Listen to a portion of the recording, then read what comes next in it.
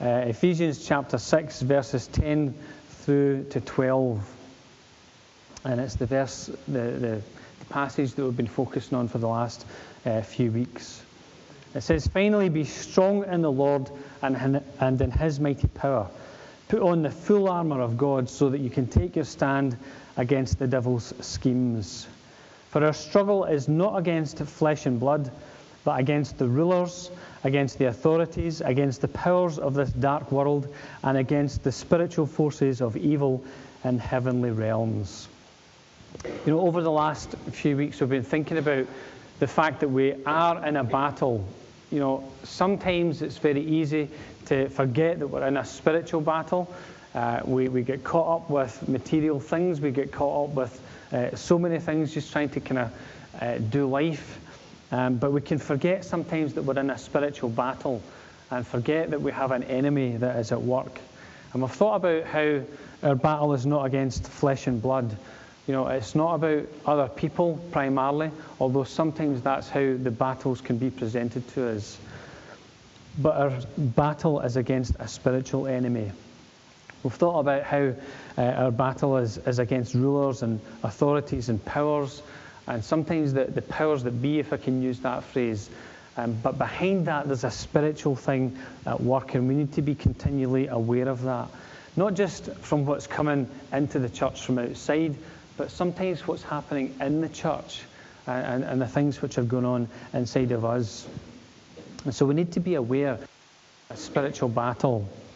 And last week we began to think about who our enemy is. And, you know, if we want to be successful in battle, we need to know who our enemy is. And we need to know what our enemy's schemes are. And we'll think more about that. And we thought about the names that our enemy has. Satan, which means which means false accuser or slanderer. So we thought about these things, and I think I've probably got them up on the screen there, and just some verses. But we want to think a wee bit today about his history and his characteristics, and it's an expansion of what I was going to share last week. Because we've split it up, it's given me more time to kind of expand on this particular subject. And what I want to focus on first is his fall through pride. Okay, the devil is a created being. He's an angel. He is a created being. And the Bible tells us that he fell from grace through his own pride. And we'll learn this in a few verses in the scriptures. And I'm going to read one which is in Isaiah chapter 14, verse 12. And it says, "How you have fallen from heaven, O morning star." And if you read the King James Version, then it refers to the morning star as Lucifer, which means light bearer. That was his name at one point in time. So, "How you have fallen from heaven, O morning star, son of the dawn. You have been cast down to the earth, you who once laid low the nations." And we can learn from this to be wary of pride in our own hearts. The reason the devil fell to start with was because of pride in his own heart. And so we need to be aware of pride in our own hearts. You know, it's very, very easy, particularly as we get older in the faith, to think that we know everything. And those who get older in the faith will know that the more you think you know, the more you realise you've still to learn. But there's a danger that we can become proud and can allow things to get into our hearts. And there's another little verse in Timothy which Paul is sharing, which adds to this whole thing about the devil falling through pride. And he's talking to Timothy about appointing leaders. And he says the potential leader must not be a recent convert, or he may become conceited, which means to be lifted up with pride. Okay? You've probably seen that in people's body language when they get lifted up with pride. Okay? If you're humble and weak and feeling downcast, you kind of tend to like retreat into yourself. But people who are filled with pride, chest goes out, right? And I remember being like that when I was in the boys' brigade, right? I've been clearing out cupboards this week, and I found all my old Boys Brigade stuff. It reminded me of the times where I would stand with my shoes gleaming, all my brasswork all polished, the belt polished, the whites were whiter than white, and you're standing there at attention, and you're being inspected. And there was 3 of us who were always in the running for the inspection medal, and it was fierce competition. You're standing there, with your white gloves on, your stripes, and you just you feel this kind of pride. It's like, I have really made an effort here. And that's not necessarily a bad thing. That's a good thing. It's good to be proud in those kind of situations, but there can be a really negative pride that can come into our hearts where we feel we're better than other people. But actually, the Bible says that God opposes the proud, but lifts up the humble. So for somebody who's aspiring to leadership, then it's probably good not to get into leadership too quickly, in case you think, I'm the bee's knees, okay? And it's just something that we need to be aware of. But what Paul is saying here to Timothy, and this is the point I want to bring out, is that if somebody gets lifted up in their heart with pride, then they're in danger of coming under the same judgment as the devil. And it adds light to the verse that we've just read from Isaiah about how the devil was puffed up with pride. And Isaiah, when he says, you've been cast down to the earth, it resonates strongly with the words of Jesus to his disciples. Jesus sent his disciples out to go and to reach people and to heal people. And they saw amazing things happen. And they came back and they were so overjoyed at what had been happening. And they said, this is amazing. Even the demons are subject to, even the demons obey us. And Jesus says this, and I think it adds to what we're already talking about here, the devil's fall through pride. He says, I saw Satan fall like lightning from heaven. Jesus is adding to what we understand here about Satan and his origins and what he's about as a person. And we need to remember that even though we might not see it at the moment, it might not look that way, the devil is a defeated enemy. And what we see in our world is his last attempts to steal and to kill and destroy. He comes to steal and kill and destroy all that God said was good to start with when God created us. There's another passage that I want to just read through, and we find it in the book of Ezekiel, and it's chapter 28. And you can read verses 11 through to 19. This passage in Ezekiel talks about the prince of Tyre. But then it goes on in this section to talk about the king of Tyre, an actual place in the Bible. And it says in verse 11, moreover, the word of the Lord came to me, saying, Son of man, take up a lamentation for the king of Tyre. This is the New King James Version I'm reading from. And say to him, Thus says the Lord God, you who were the seal of perfection. This is talking about the devil, bear in mind. It's saying that he was the seal of perfection.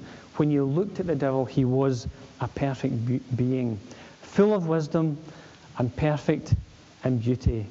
You were in Eden, the garden of God.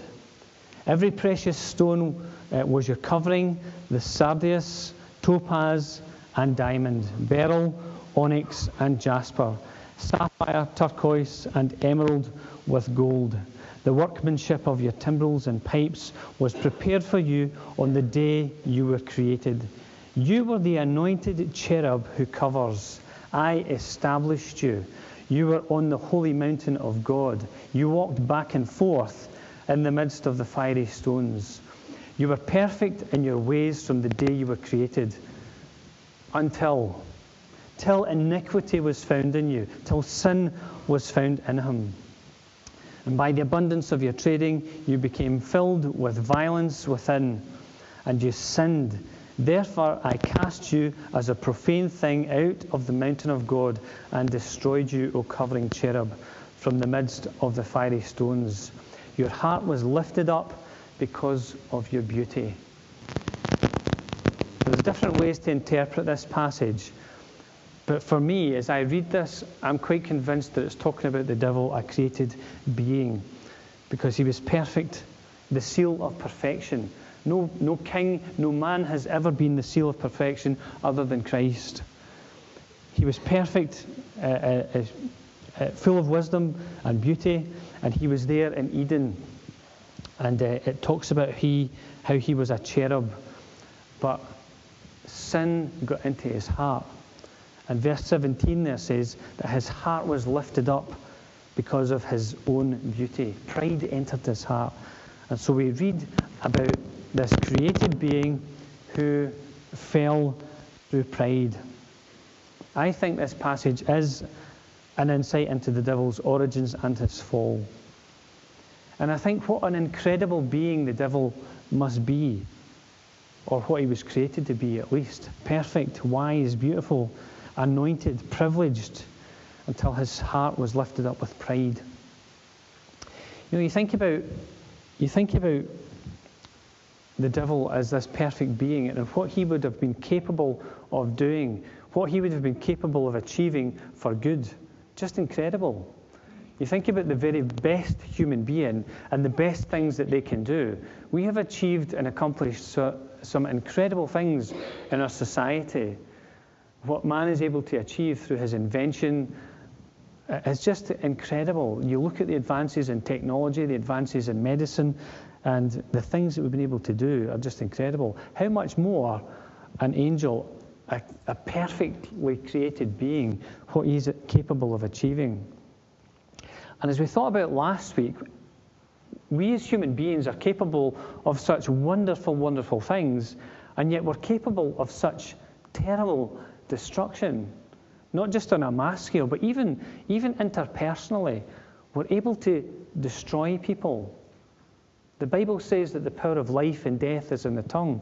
Even just in the things that we say, we can have a tremendously negative impact on people.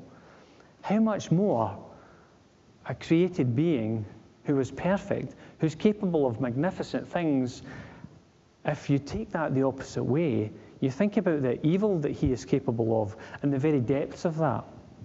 And for me, I think that's one of the things that we need to remind ourselves of what we see. We're not fighting against flesh and blood, but against spiritual forces of evil in heavenly places.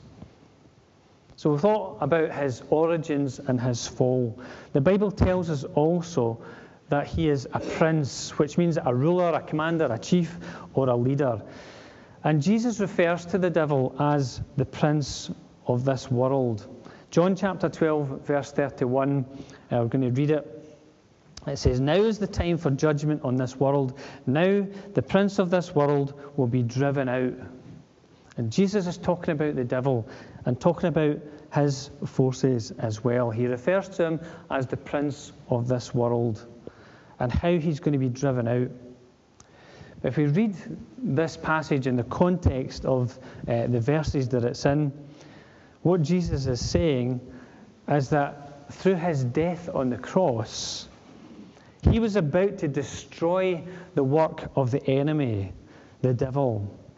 And we sing about this in our worship songs. We've sang it this morning in some of the songs that we were singing. That Jesus has conquered death, hell, and the grave. Satan is a defeated enemy. Listen to this, the words from one of the songs that we sing. "Who breaks the power of sin and darkness? Whose love is mighty and so much stronger? The King of glory, the King above all kings. He breaks the power of sin and darkness. Us, he breaks it. He has broken it on the cross." We sing that song, "Everyone Needs Compassion." Saviour, author of salvation, he rose and conquered the grave. Jesus conquered the grave. Jesus has won the victory for us. And we sing about these things. So this prince of the world that Jesus is upon him, he is now condemned. And Satan might have thought that he won a victory at the crucifixion, but that victory was short-lived because Jesus rose again on the third day. He rose in power, he rose under the power of God, and he rose and was able to accomplish what we could never have achieved in ourselves. And then we think about the words that John records in the book of Revelation in chapter 1, verses 17 through to 18. And this is what he says: "Do not be afraid. I am the first and the last. I am he who lives and was dead. And behold, I am alive forevermore." Amen. "And I have the keys of Hades and of death." Jesus has the keys of hell, hell and of death. He has conquered. He has overcome on our behalf. Sin no longer has a hold of us. And it's an incredible thing to get a hold of, is that sin no longer has a hold of us. We think that it does, and therefore we give into it, but it's been conquered at the cross. Therefore, sin no longer needs to have a hold on us. And then these famous verses, 1 Corinthians 15, I really love that chapter in the Bible. But verse 55 through to 57 says this: "Where, O death, is your victory? Where, O death, is your sting? The sting of death is sin, and the power of sin is the law. But thanks be to God, He gives us the victory through our Lord Jesus Christ." This prince of the air, this defeated enemy, has no power. And death in their bodies, this physical death that we will experience, is not the end. And we've thought about that recently. It's not the end. It's a transition into something that is far greater, a different reality. Where, O death, is your sting? Where, O death? It has no sting. The sting of death is sin, but the power of sin is the law. But thanks be to God that He gives us the victory. He has given us the victory. We need to begin to walk in the victory. Reminds me of a song from Sunday school days. And Jesus goes on to speak about the devil. And he says that he will be judged in the future. And he talks about the eternal fire prepared for the devil and his angels. This prince of the air, this angel who is a prince over other angels, it says that the eternal fire is prepared for the devil and his angels. I think we can infer from what Jesus is saying here that the devil's the one in charge of the other angels. He is this prince of the air. The Bible also goes on to tell us he is the God of this age. 2 Corinthians chapter 4 verse 4 talks about the God of this age and how he has blinded the minds of unbelievers so that they cannot see the light of the gospel of the glory of Christ, who is the image of God. You know, the God of this age has blinded people so that they can't see. This prince of the air, this devil, his purpose is to steal, kill, and destroy. His purpose is to keep people blind to the truth. And I think one of the devil's masterstrokes in our society has been to make himself invisible.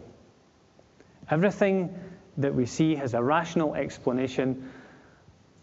All that we are in our physical being is all that there is. We live in a natural world. There is no supernatural. There is no spiritual. This is all there is, and death is the end. And there are no spiritual forces, whether good or evil. And that's where we're coming to in our society. And I think this is the devil's masterstroke, is to make himself invisible. Because if he's invisible, how do you know that you're under attack? You know, if you think about sniper training, as somebody has been thinking about sniper training recently, whose husband has been getting trained, what is a sniper's key tactics, key strengths? What do you think they are? Stealth and concealment.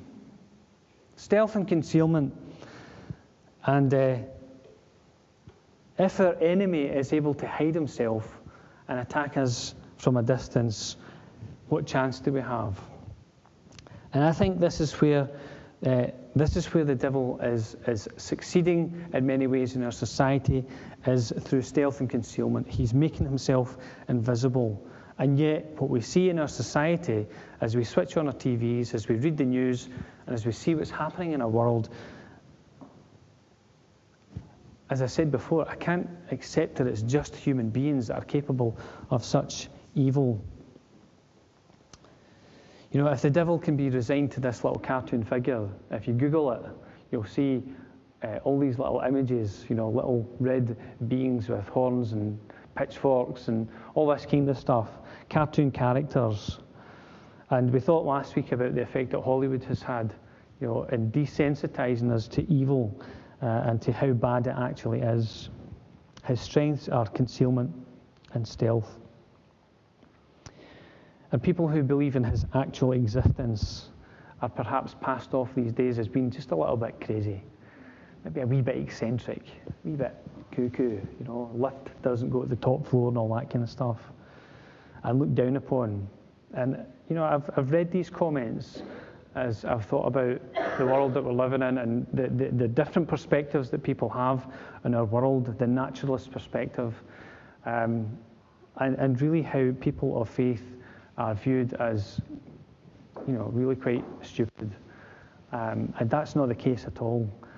But one final point that I want to bear in mind is that the devil is a deceiver and a liar.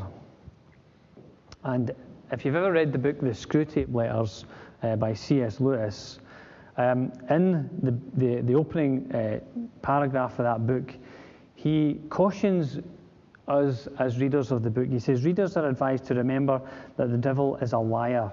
Not everything that Screwtape, is what he's known as in the book, says should be assumed to be true, even from his own angle. It's a fascinating book to read. It's a fictional account, but there's some really interesting insights in that account. The devil is a deceiver and a liar. And while Jesus was talking to the Jews who referred to themselves as Abraham's children, Jesus said to them this, it's in John 8:44, you belong to your father the devil, and you want to carry out your father's desire. Listen to what Jesus says about the devil. I need to put up that verse on the screen. I've fallen behind in my presentation. Back, that's the one. You belong to your father the devil, and you want to carry out your father's desire. He was a murderer from the beginning, not holding to the truth, for there is no truth in him. When he lies, he speaks his native language, for he is a liar and the father of lies. What a verse. It's quite incredible, isn't it? This is Jesus talking about this devil that we're talking about today. He's saying that the truth isn't in him. When he lies, it's his native language. He's the father of lies. And we see that right back at the start of the Bible in Genesis chapter 3, verse 4, where the devil says to Eve, you shall not surely die. Lies. And I think we need to be careful about truth and lies. We need to be careful about what we believe about other people, as we said. I think last week I maybe mentioned that. We need to be careful about what we believe about other people. The things that somebody says to you about somebody else, there's always a different perspective, and we need to get to the truth. John chapter 14, verse 6, to contrast, talks about Jesus, he described himself as the way, the truth, and the life. So in that sense, he is the exact opposite. And we're just kind of bringing things to a close, to go into the book of Revelation again, Revelation chapter 12 and verse 9. And in many ways, Revelation is a difficult book to understand. There's so much in it that's figurative, and it takes a bit of time to read through that. But this description is quite clear, I think. It talks about the great dragon, talking about the devil, how he was hurled down, that ancient serpent called the devil, or Satan, who leads the whole world astray. He was hurled to the earth and his angels with him. It's the same thing that's coming through again, although this is talking about a future time. Then I heard a loud voice in heaven say, now have come the salvation and the power and the kingdom of our God and the authority of our Christ. Listen to this. For the accuser of our brothers, who accuses them before our God day and night, has been hurled down. He is a deceiver, he is a liar, and he is an accuser.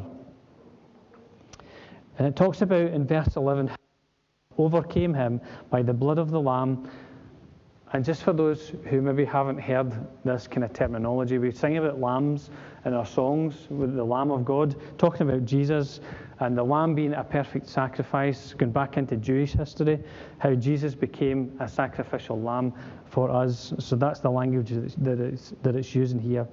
So it refers to Christ and specifically his death on the cross for the sin of the world. So they overcame him by the blood of the Lamb and by the word of their testimony. They did not love their lives so much as to shrink from death. Therefore rejoice, you heavens, and you who dwell in them. But woe to the earth and the sea, because the devil has gone down to you. He is filled with fury, because he knows that his time is short. It gives us an insight into this person who we're considering today. Another insight into how dreadful our enemy is. Not to be underestimated in any way, shape or form. But we need to remember what the Bible says. I'm going to flick this up on the screen, this verse as well, 1 John 4:4. It says, you dear children are from God and have overcome them, because the one who is in you is greater than he who is in the world. The one who is in you is greater than the one who is in the world. And it's talking about the Holy Spirit who lives in us. This is quite an incredible thing, that the Holy Spirit, God himself, lives in us. That's an incredible thing. And the devil is no match for God. He is not his nemesis. He's not his equal but opposite. He is a created but fallen being through his own sin. And from the verses that we've considered this morning, we need to realize that he is the enemy of our souls. Though he is powerful, he is not all-powerful. And though he commands demons as their prince, he is ultimately a defeated enemy. He's a deceiver, he is a liar, and he is an accuser. And sometimes he poses as an angel of light. He is crafty and he is subtle. And the Bible encourages us to be alert, to be aware of the devil and his schemes. Not to be wrestling against flesh and blood. Remember the analogy that we used there. Paul uses this word, pali, which is a Greek term, which is a Greek form of wrestling where two men are engaged in battle. They're engaged in this wrestling match. They're naked. And we're not to fight that way. We're not to fight without defences, because God has given us spiritual armour, which is what we're going to think about just in the weeks to come. But we're encouraged to be alert, to be aware, to remember that our battle is not against flesh and blood, but against rulers, authorities, and powers, and spiritual forces of wickedness. And we're reminded to be strong in the Lord. We can muster up lots of strength. I don't have a lot of physical strength today because I woke up feeling a bit yucky today. Physical strength for me today. But it's not about my strength. It's about God's strength. Standing in his strength and his mighty power. Not about our resources. And we have to put on the spiritual armour that God has provided for us. We're encouraged to be aware of the devil's schemes. And we'll come on more to think about that. It's not necessarily the type of stuff that I want to be talking about. We're not kind of coming away feeling inspired and that was like God's really spoken to me and, a word for today type of thing. But we need to really understand what the Bible says about these things, because ultimately that's what's behind a lot of the things that we see. That's what's behind a lot of things that are going on. And we need to be alert. We need to have our eyes open to these things, and we need to be praying into these things. We need to understand who our enemy is. Not to become overly fascinated with our enemy, but to put him in his place. He is a defeated enemy.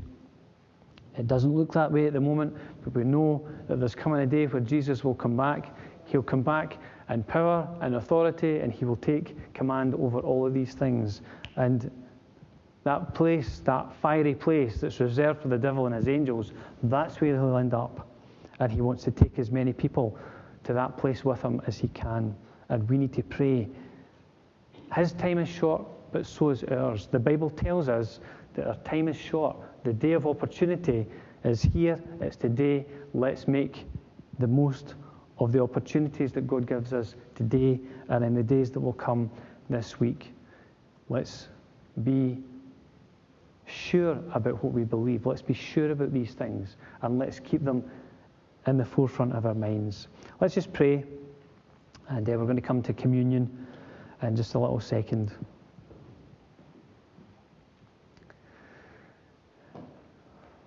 Father, we just thank you for your word. We thank you for the things that we can learn from it. Father, the things that we can learn about our enemy.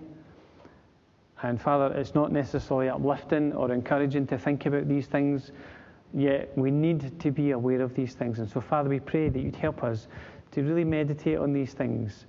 Maybe as we go into this week, to take some of these passages and to read them and just to meditate on them and to understand what you would say to us. But Father, we pray that you'd help us in the practicalities, because it's one thing to know all this stuff in theory, but Father, it's quite a different thing to know it in practice. It's quite a different thing when we're in the thick of things, in the thick of a situation, perhaps in an argument, perhaps in some kind of dispute, perhaps in a difficult situation. It can be so easy to see what's right in front of us and not to remember that sometimes there can be a spiritual thing behind it. And so, Father, we pray, help us when we're in the thick of it, that your Holy Spirit would bring these things back to our mind, and that you'd cause us to be alert, to be fully awake in the things that you're saying and doing, but Father, to maybe see behind what in a situation. And Father, we pray that you'd help us to really follow you and realize that we are on the winning side, that you have won the victory. And Father, we pray that you'd help us to remember that, to live in that.